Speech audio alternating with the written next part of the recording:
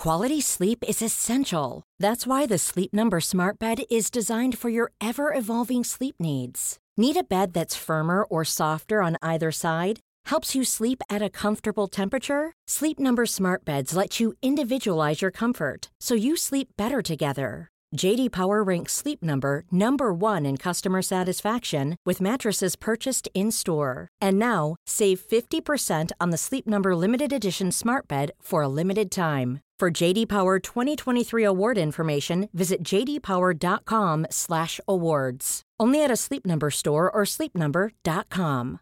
Ready to pop the question? The jewelers at BlueNile.com have got sparkle down to a science with beautiful lab-grown diamonds worthy of your most brilliant moments. Their lab-grown diamonds are independently graded and guaranteed identical to natural diamonds, and they're ready to ship to your door. Go to BlueNile.com and use promo code LISTEN to get $50 off your purchase of $500 or more. That's code LISTEN at BlueNile.com for $50 off. BlueNile.com, code LISTEN.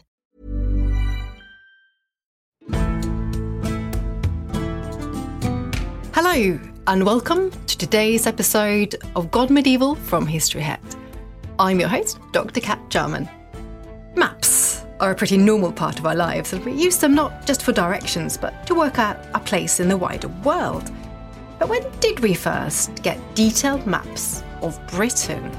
The Gough map is the earliest known surviving map of Britain drawn on a separate sheet rather than a page in a book, and it probably dates to the late 14th or early 15th century.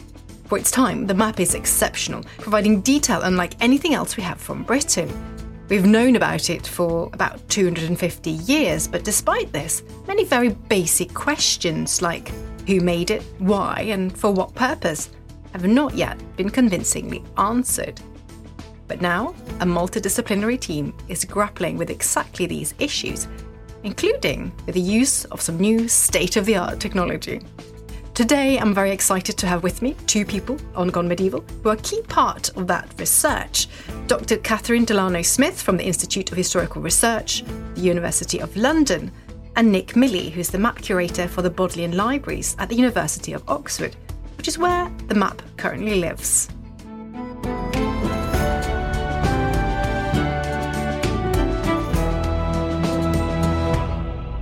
Catherine and Nick, I'm really delighted to have you with me today, so welcome to Gone Medieval. Thanks, Kat. Really looking forward to this. Yes, we are. Ready armed. Ready armed with your knowledge. Fantastic. I have to say, I absolutely love this map. I've never studied it professionally at all, but I do have a print of it in my bathroom, so I see it every day, which is very nice. So I can't wait to hear the details. I mean, first of all, so I want to get into some of the new and exciting things that you've been working on in a moment, because you're working on a current research project about the map. Is that right? Yeah, that's correct. We started the project, which is funded by the Leverhulme Trust, in 2019. And because of the pandemic, it's been extended from 3 to 4 years. And there's a team of about 30 of us now working on it, looking at using science to tell us far more about this medieval manuscript, which, for people who aren't familiar with it, is a map of Britain. It looks strange when you first see it because east is at the top. It's about 115 centimetres long and about 56 centimetres high. And Scotland is away to the left, England and Wales to the right. And on it are hundreds and hundreds of place names, rivers, and various other geographical features. It's quite colourful, lots of reds, lots of greens, and it is a representation of the geography of the island of Britain in the late Middle Ages. And it's made on 2 pieces of parchment, a lamb and a sheep, which have been stitched together somewhere through the north of Scotland. And it's a very curious looking object. It is, isn't it? And do we know how old it is? What do we know about the date of the map? Yeah, I mean, generally you say medieval, but people have very odd ideas about medieval.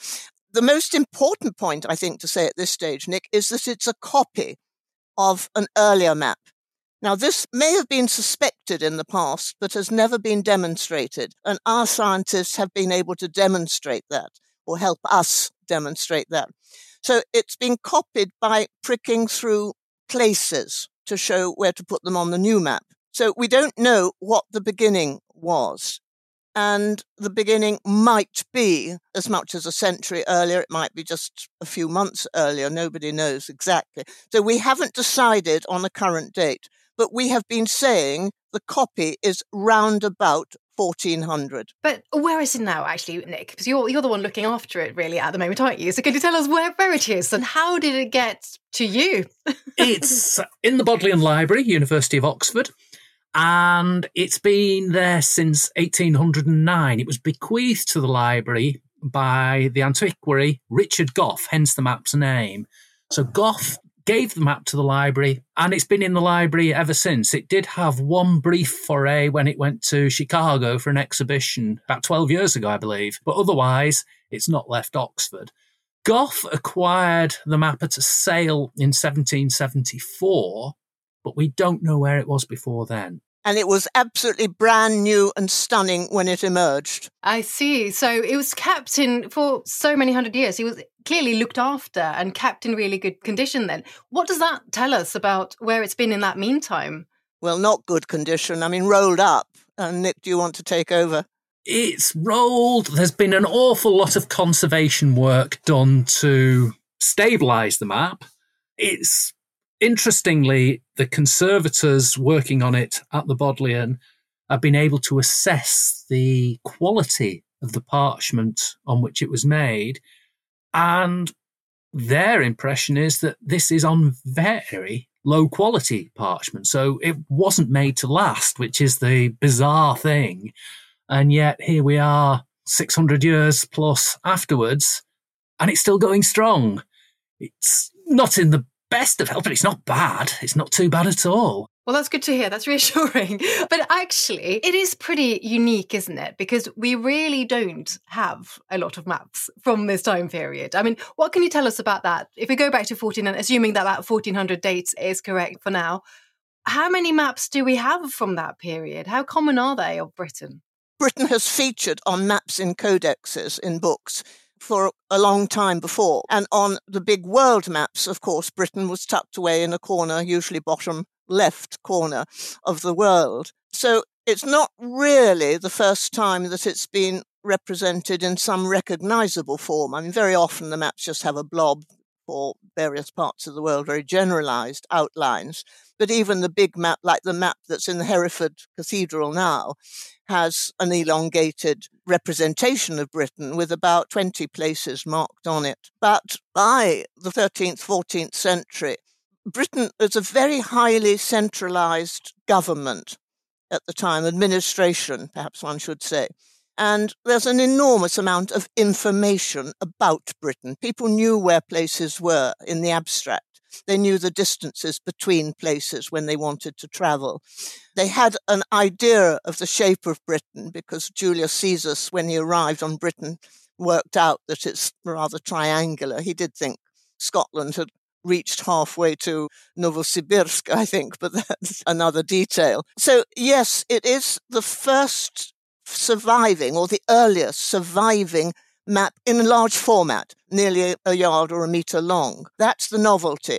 You could see Britain, you could see 661 places now, not just 20 as on the Hereford Mappamundi, and you could see the rivers and so on. So it's a build-up of a whole lot of ideas and thinking that was going on, the roots of which can be traced back to Ptolemy, who I think was the first to suggested doing a regional map of the world as opposed to a map of the whole world. And this is a regional map. This is how it would be catalogued in a modern library. And that is the first map of that kind of Britain. And how much of an accurate representation is it of Britain? I mean, obviously, it's got quite detailed coastline, it's got rivers. How accurate would you say it is? I think accuracy is a challenging word. It's a challenging phrase for a medieval map. But if you were to look at Scotland and the outline of Scotland, you would say this is not accurate. Scotland is simply a long extension to the left of the map. It doesn't resemble Scotland particularly. Wales, likewise, could be better. Things like Cardigan Bay are missing. But England looks like England. Devon and Cornwall are a little extended. But I think what we need to bear in mind is that the 600 plus places, they tend to be where you would expect them to be. And in relation to their neighbours, in the right direction, the relative displacement of all these settlements is recognisable and acceptable by today. So if we could equate things, you mentioned the phrase accuracy, let's say, is the London Tube map accurate? Well, it's accurate in an extent that the places are in the right order, but geographically it isn't. And it can't be to portray that sort of information. So, yes, the settlements are relative to each other where we would expect to find them. And it is not a scale map. That is the point. Again, nothing is mathematically scaled. It's what the mathematicians called a topological map, yes. It's the representation, then. It's the sort of relationships more than That's accuracy right, that we think of as maps, because we're obviously used to that sort of thing.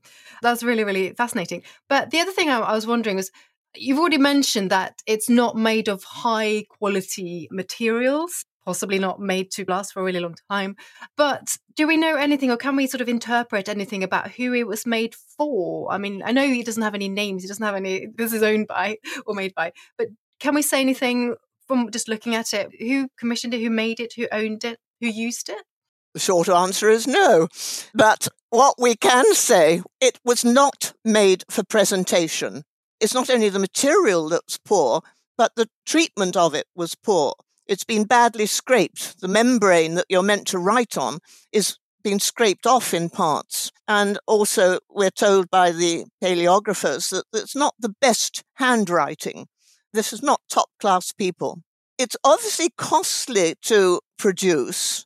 In the parchment, which was expensive, is 2 large pieces. And the scribes obviously had to be paid, and the pigments had to be paid for, and so on. But there was no single map maker. It's wrong to talk about a cartographer. We don't like the word cartography anyway at this period. It's been about and worked on over about, probably at a guess, 100 years or so at least. People have picked it up and added a bit and used it and reused it and added another bit and so on. I would say it's a working map. I privately call it an office map. Not sure anybody else will accept that. But it's that sort of informal document. And if you want to check on the presentation aspect, you could look at another map of Italy that was made later than this copy, in other words, early 15th century, that's in the British Library. And you see a presentation map there. It's got writing on it. It's got the whole history of Italy, which is what it was about. It's addressing a patron, if you like. Quite different, quite obvious. This is something in-house. But what the house was is what we're really interested in. That's the key bit. Such an interesting question. So you've touched upon this a little bit already, Catherine, as part of your new project and the work you're doing. And I wanted to ask you to sort of add a bit more detail on that. The pinpricks and how you've been able to discover that it was a version of an earlier map, because I think that's a really, really fascinating thing. So can you say a little bit about what sort of methods you've been using to find out about this and how you worked that out? Yeah, the pinprick story really began about 2015 before our project got going. And we had a week in the Bodleian in early 2015 when we invited a whole range of scientists from all around the world, actually, to come and work on the map. And an organisation called Factima Arte, who are based in Madrid and create facsimiles of works of art, 3D facsimiles, do all sorts of wonderful things. We were aware that they had done a 3D scan of the Hereford Mappa Mundi, and we thought, well, might it be worth them coming to Oxford to have a go at the Gough map? And they agreed to come, and they scanned the map both front and back. It was a very, very long process. It probably took a couple of days to do that, and they produced a 3-dimensional scan. Now, to look at first, this was not a particularly interesting file of information. It looked like a block of concrete. But once you started to look at it and interpret it, the realization came that the front of the map was dotted with hundreds and hundreds and hundreds of pinholes. But the reverse of the map wasn't. Those pinholes hadn't penetrated through the parchment. So this was a really key piece of information for us, because that brought about the realization that the Gough map in the Bodleian Library is a copy. And there was a map which existed before the Gough map, which would have been used, and that map would have been pricked through and various dots put onto the parchment. In effect, these dots were then joined by the map maker to create what we now know as the Gough map. So this was the great start, and we've been able to map all of this by using geographical information systems to show the distribution of all these pinpricks. We've also been working again very closely with Facta Marte during the course of 2022, and they've produced another souped up 3D scan, which we're still working on, using completely new techniques compared to what they did in 2015. Which is far more sophisticated. So we're in a very good place in terms of conducting that research. So that is definitely how the 3D scanning and the pinpricks have worked together. And this has been an illuminating discovery as far as we're concerned. One or two pinholes had been noticed early in the 20th century, but nobody knew what to make of them. And certainly no researchers have followed that lead up at all until we started looking, as you say, more closely. And they come out as tiny, tiny black dots when you eyeball it, until the 3D came along and helped see a three-dimensional picture, as it were. Fantastic. I mean, that's such brilliant use of new technology for a map that we've had and known about and studied for 250 years. It's quite extraordinary. And are there any other methods that you can use now in terms of imagery and different types of light? What else have you been looking at, or is there anything else you've been able to do? Yeah, we've used Raman spectroscopy to try and work on the pigments, which has been incredibly helpful. So largely the reds and the greens. If you look at the map, you say, oh, that's red. But I think we've found 6 different red pigments on the map by doing a chemical analysis of all the different types of red, so to speak. Likewise, the green, and finding different levels of copper content in the green. So we've done Raman spectroscopy, we've done hyperspectral imaging and multispectral imaging. And what these do are allow us to see the map using methodology which the human eye is unable to detect, which is very, very exciting. So that's bringing more information out. We're able to see certain bits of text, perhaps, or erasures, which you might not necessarily see with the naked eye, but you can now see by using these techniques. And this is really exciting, and we're working with colleagues in the United States on this. The Gough Map research team, our job is to ask the questions and to direct scientists and say, look, what have you got here? And they have various different combinations of imagery, which they can overlay to pull out all sorts of different things. So you can look at the same part of the map and see completely different things depending on which bits of data you throw at the map. So this is incredibly exciting, and we don't have the expertise to understand the scientific side in terms of which combinations of imagery will produce which type of data, but the scientists do. And it's a really fascinating partnership, getting the two teams to work together and to see all these exciting new things coming out on screen, and we're still working on this. And the point about the pigments is that this is indicating, helping us to see how the map was compiled. It's a compilation over a period of time, and the pigments help us pick up phase by phase what was done at what episode. No dating in that, of course. For example, just to take one, if I may, there's a broad green band around the coastline, emphasizing the coastline. The sea is painted green anyway, but there's a big, broad green band. But that only extends from about Newcastle south. In other words, it is England that's picked out. Maybe it goes round to Wales too. There's a story about the side of Wales, which we can come to, very warm there. But we can see there a change of interest from the whole of Britain to England. And that the historians will now sit and examine and consider the context. So this is how the history and the pigments work together, and the pigments and the historians work together, as Nick has said.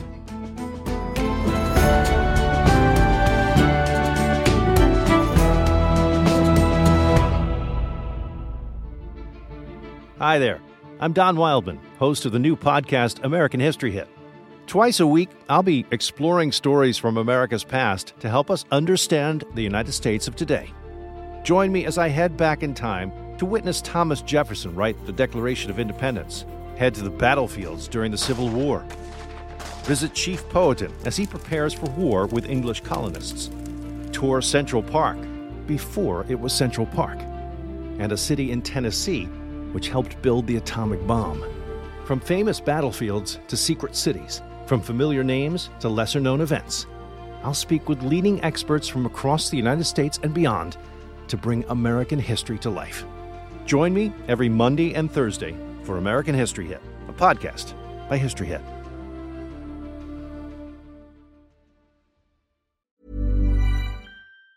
Mom deserves the best, and there's no better place to shop for Mother's Day than Whole Foods Market. They're your destination for unbeatable savings, from premium gifts to show-stopping flowers and irresistible desserts. Start by saving 33% with Prime on all body care and candles. Then get a 15-stem bunch of tulips for just $9.99 each with Prime. Round out Mom's menu with festive rosé, irresistible berry chantilly cake, and more special treats. Come celebrate Mother's Day at Whole Foods Market. Quality sleep is essential. That's why the Sleep Number Smart Bed is designed for your ever-evolving sleep needs. Need a bed that's firmer or softer on either side? Helps you sleep at a comfortable temperature? Sleep Number Smart Beds let you individualize your comfort so you sleep better together. J.D. Power ranks Sleep Number number 1 in customer satisfaction with mattresses purchased in-store. And now, save 50% on the Sleep Number Limited Edition Smart Bed for a limited time. For J.D. Power 2023 award information, visit jdpower.com/awards. Only at a Sleep Number store or sleepnumber.com. Ready to pop the question? The jewelers at BlueNile.com have got sparkle down to a science with beautiful lab-grown diamonds worthy of your most brilliant moments. Their lab-grown diamonds are independently graded and guaranteed identical to natural diamonds, and they're ready to ship to your door. Go to BlueNile.com and use promo code LISTEN to get $50 off your purchase of $500 or more. That's code LISTEN at BlueNile.com for $50 off. BlueNile.com, code LISTEN.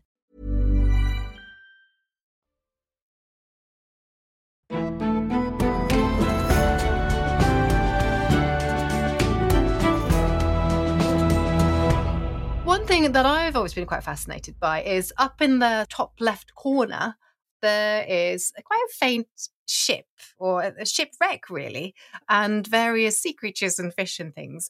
Tell me the story of those and whether you've found out anything new about why on earth that's up there in the corner. I wish you didn't ask. Oh, sorry. Again, it's another one we don't yet know. I'm not sure we ever will. There's been all sorts of interpretations about what this shipwreck might represent. Nick will fill in details, but maybe the Queen Margaret, isn't she, shipwrecked on her way to Scotland? Well, she wasn't. Well, she wasn't ill. She was quite happily buried wherever she was meant to be buried. But this is where the pigments help, because we're again in the middle of this, trying to work out with the sequence of application of green, can we work out when that shipwreck sign, there's a shipwreck with a person lying, in effect a man in medieval dress. People said it was a woman, but the dress is medieval for a man as well. And then there's a chap in a boat who might be hauling out fish, or nobody quite sure. They're incomplete. They're not finished drawings. But the question is, when were they added? They're not pricked through, so were they added right at the beginning on the first copy, or were they added at some stage later? And what we haven't discovered on the science side is any underdrawing. It's very difficult to see if there are any preparatory lines. And as far as the shipwreck goes, it could almost be said that the shape of the ship, the person doing the green painting, could see a faint outline of what he was painting around. But the person who was doing the black outlines didn't complete the job. So you get quite a bit of black outlining on the ship, but none on the boatman next to it, for instance. So the answer from that is we don't know what it represents. Now, the interesting thing about the ship is that the mast has been cut, deliberately cut, sliced, and this we gather from the specialist in ship history, was something that had to be done if you thought your ship was about to sink for some reason, in a storm or running aground. You demasted the ship to save yourself. There's again a host of questions to that. Was this a reminder of this is what you should be doing? But no seaman is looking at this map, so what's it matter? But there are legal aspects to that, again, because if the ship is wrecked, if it's wrecked at sea, one law applies to maritime water, salt water. A different law applies to a ship that's had an accident in river water. And when you look at the estuaries, you can see that there is a difference between the estuarine colouring that's coming up from the sea, as it were, and the river water. And whether that's intentional to send a message that reminds of the legal distinction implied in that is an open question. The only thing I would possibly add is that the recent multispectral imaging did reveal the face of the boatman looking absolutely terrified, which we hadn't been able to pick up with the naked eye. So that was very, very different. This look of complete fear on the character by the ship. That aside, nothing else to add. Well, I thought it was a fisherman hauling out masses of fish. Perhaps he was looking astonished at fish he was pulling out. I didn't know that. That's very recent development. Fantastic. Well, I love the fact that it's giving up these new secrets all the time. It's fantastic. But I thought that was really interesting, though, the point you make, and I know you can't answer this, but I wonder if that sort of thing does give us an idea of the context of how it was being used. Is it looking at these sort of legal regions, or, is that why this map is coming out rather than just an interest in the world? Is it likely to have that sort of administrative reason for existing? Well, it certainly comes from an administrative context. It does not come from the church. The church had nothing to do with it, except that the people who were literate around 1400 would have been educated in the universities that were just beginning. But of course, again, it's all ecclesiastical training. So they would have had a monastic kind of education. Their learning would have come from the monasteries, as it were, and the burgeoning universities. But these are people who are interested in everything. And if they wanted to colour the sea differently from the rivers, they would add that, I think, as an intellectual distinction. Whether it was useful or not doesn't much matter. So we're looking at a group of clerics, I think, pulling this together, but not under an instruction to do something for something other than to display the places in Britain. And of course, the one thing we haven't talked about yet, which I know we do have to mention, that's the red lines that exist on this map, because it's got some quite specific, very straight red lines that connect different places. Sorry, they are red, aren't they? They are red, and there is a network of red lines which we find south of the Wall, largely radiating out of London, but with fairly concentrated networks in Lincolnshire and around the Humber estuary and between Humberside and York. These lines, I think, traditionally have been seen as roads. They're not roads, but they're associated with numbers in Roman numerals. And the red lines give value, shall we say, to the numbers. Otherwise, you'd have numbers dotted around the landscape, which would mean nothing. And these numbers are distances, and the red line shows the distances between which two places. So when you think about some of the principal roads that we know existed in and around 1400, they don't feature on the Goth map at all. So, for example, road going from London down to Dover, not there at all. So it's an interesting mix of why some of these red lines are there and why other places have no red lines at all. I think certainly they are a way of identifying distances and giving value to the numbers on the map. One of our colleagues has an additional suggestion that, in a way, linking places, many of which you know by ear, not used to seeing them on a map perhaps, except they would always know where Scotland is in relation to Cornwall and Wales and so on. But the lines help structure the map in your mind. It gives shape, it pulls it together. It's a kind of framework, if you like, a hidden framework, a visual aid is what we would call it, to just orientating yourself on the map. If anybody's reading Nick's book about the map, please get them to read the question mark at the end of the subtitle. The question mark follows the word roads. And so many people read his book and talk about roads and have never noticed the question mark. You know, we can discuss them, but they are definitely not roads. That was Richard Gough who set that little goose running. And roads are not systematically shown on the map until the 16th century. You didn't need roads. You used an itinerary, a list of places from here to there, usually with a distance. So this is why we call these distance lines, as Nick has explained. So is there anything else that those lines can tell us about the use of the map or the context of the map? Or are we still scrambling around for any explanation? Well, they underline, if you like, the ad hoc nature, I would call it, of compilation. They're not key to the existence of the map. I don't think they're necessarily key to the function of the map. Somebody was interested in, apart from this general, perhaps visual aid of pulling places together, drawing attention that, oh, that's where so-and-so is and that's where that place is. Apart from that general aspect, I think I'm inclined to say no, they're utterly irrelevant. That brings me back to what you were calling it earlier, Catherine, a sort of office map. And you can sort of imagine that you would have now in opposite pinned up, and there's lots of people have different reasons for adding different things. And I guess that's perhaps what you're looking at then. What is fascinating about that is that we have very good reason for thinking of it also as you say, people around it looking at it.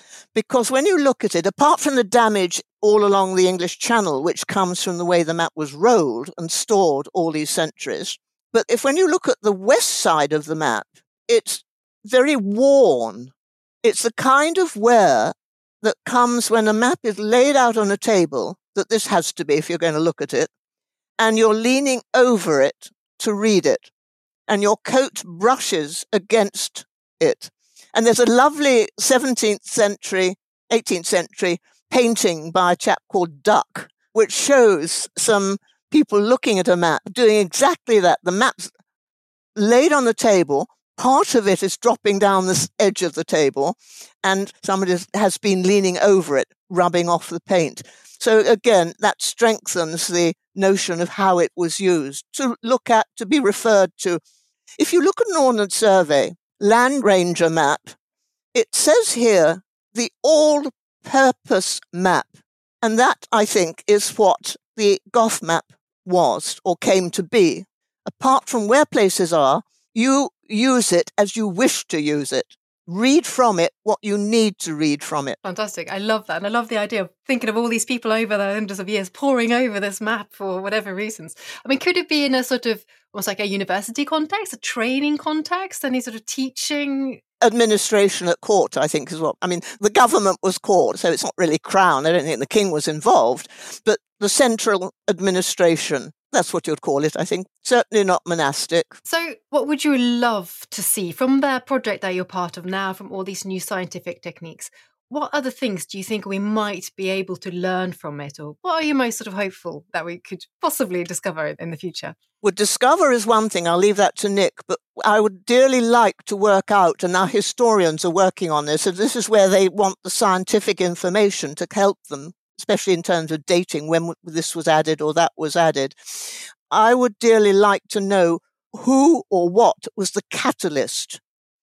The idea of a regional map was around, and it was around in Europe, and there were input from the Islamic side, ideas coming into Britain through North Africa, into Europe through Sicily or Spain, into France, French universities, French places of learning, into England, again, the contacts through learning. So there is a very strong intellectual input here. But somebody in that line, in that context of learning, had the idea of displaying British places, all the ones they knew about from Doomsday on, all the ones they could find out about by asking local sheriffs to supply a list of their local places, perhaps in a hierarchy, we can come back to that, onto one big piece of parchment. But who was that? The feeling is that it was somebody probably in London, connected with the clerical side or with central administration. But who that catalyst was, who that person was, when, is what I would like to know. And what about you, Nick? Well, I think Catherine's is the big question.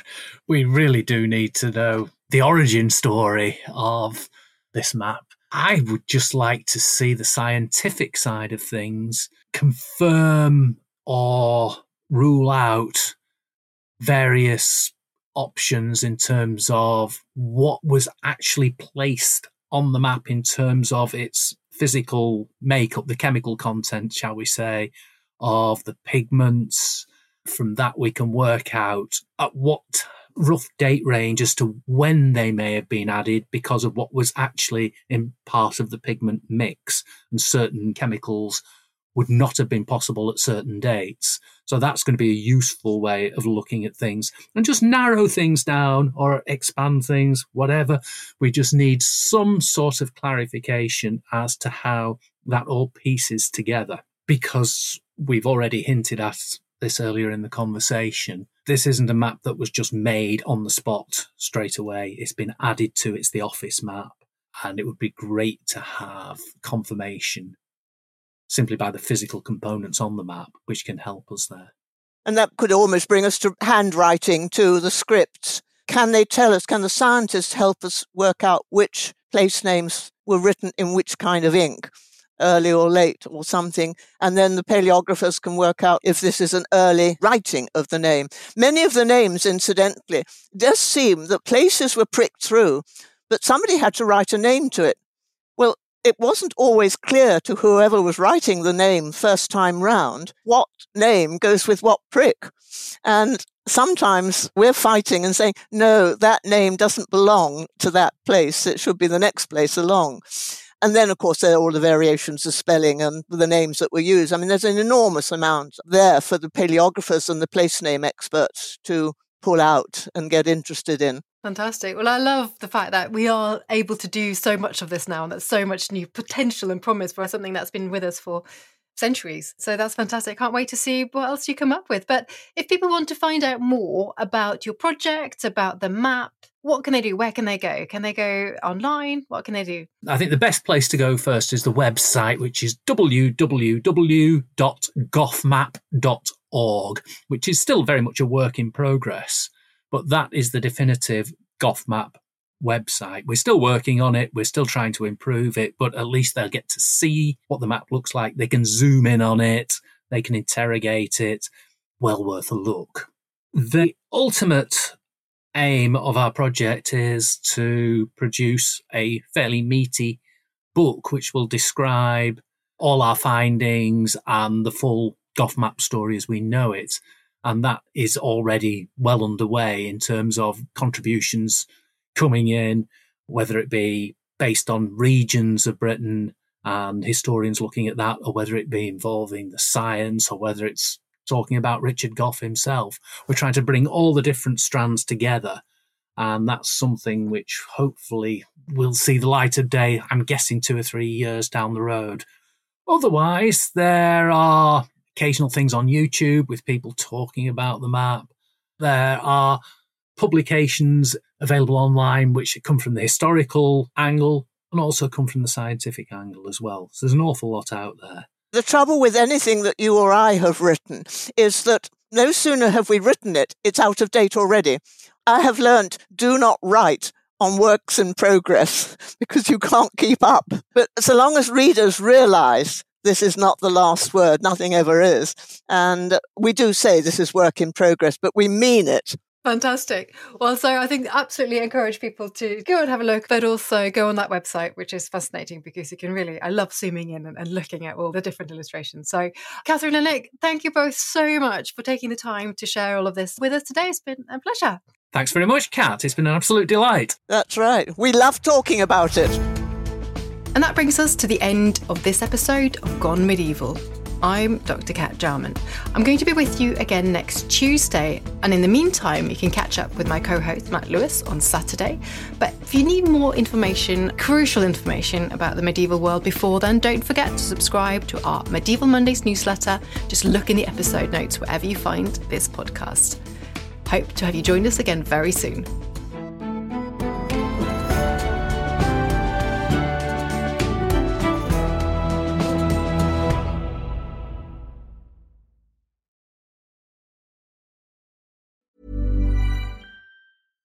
Hey, it's Paige DeSorbo from Giggly Squad. High quality fashion without the price tag. Say hello to Quince.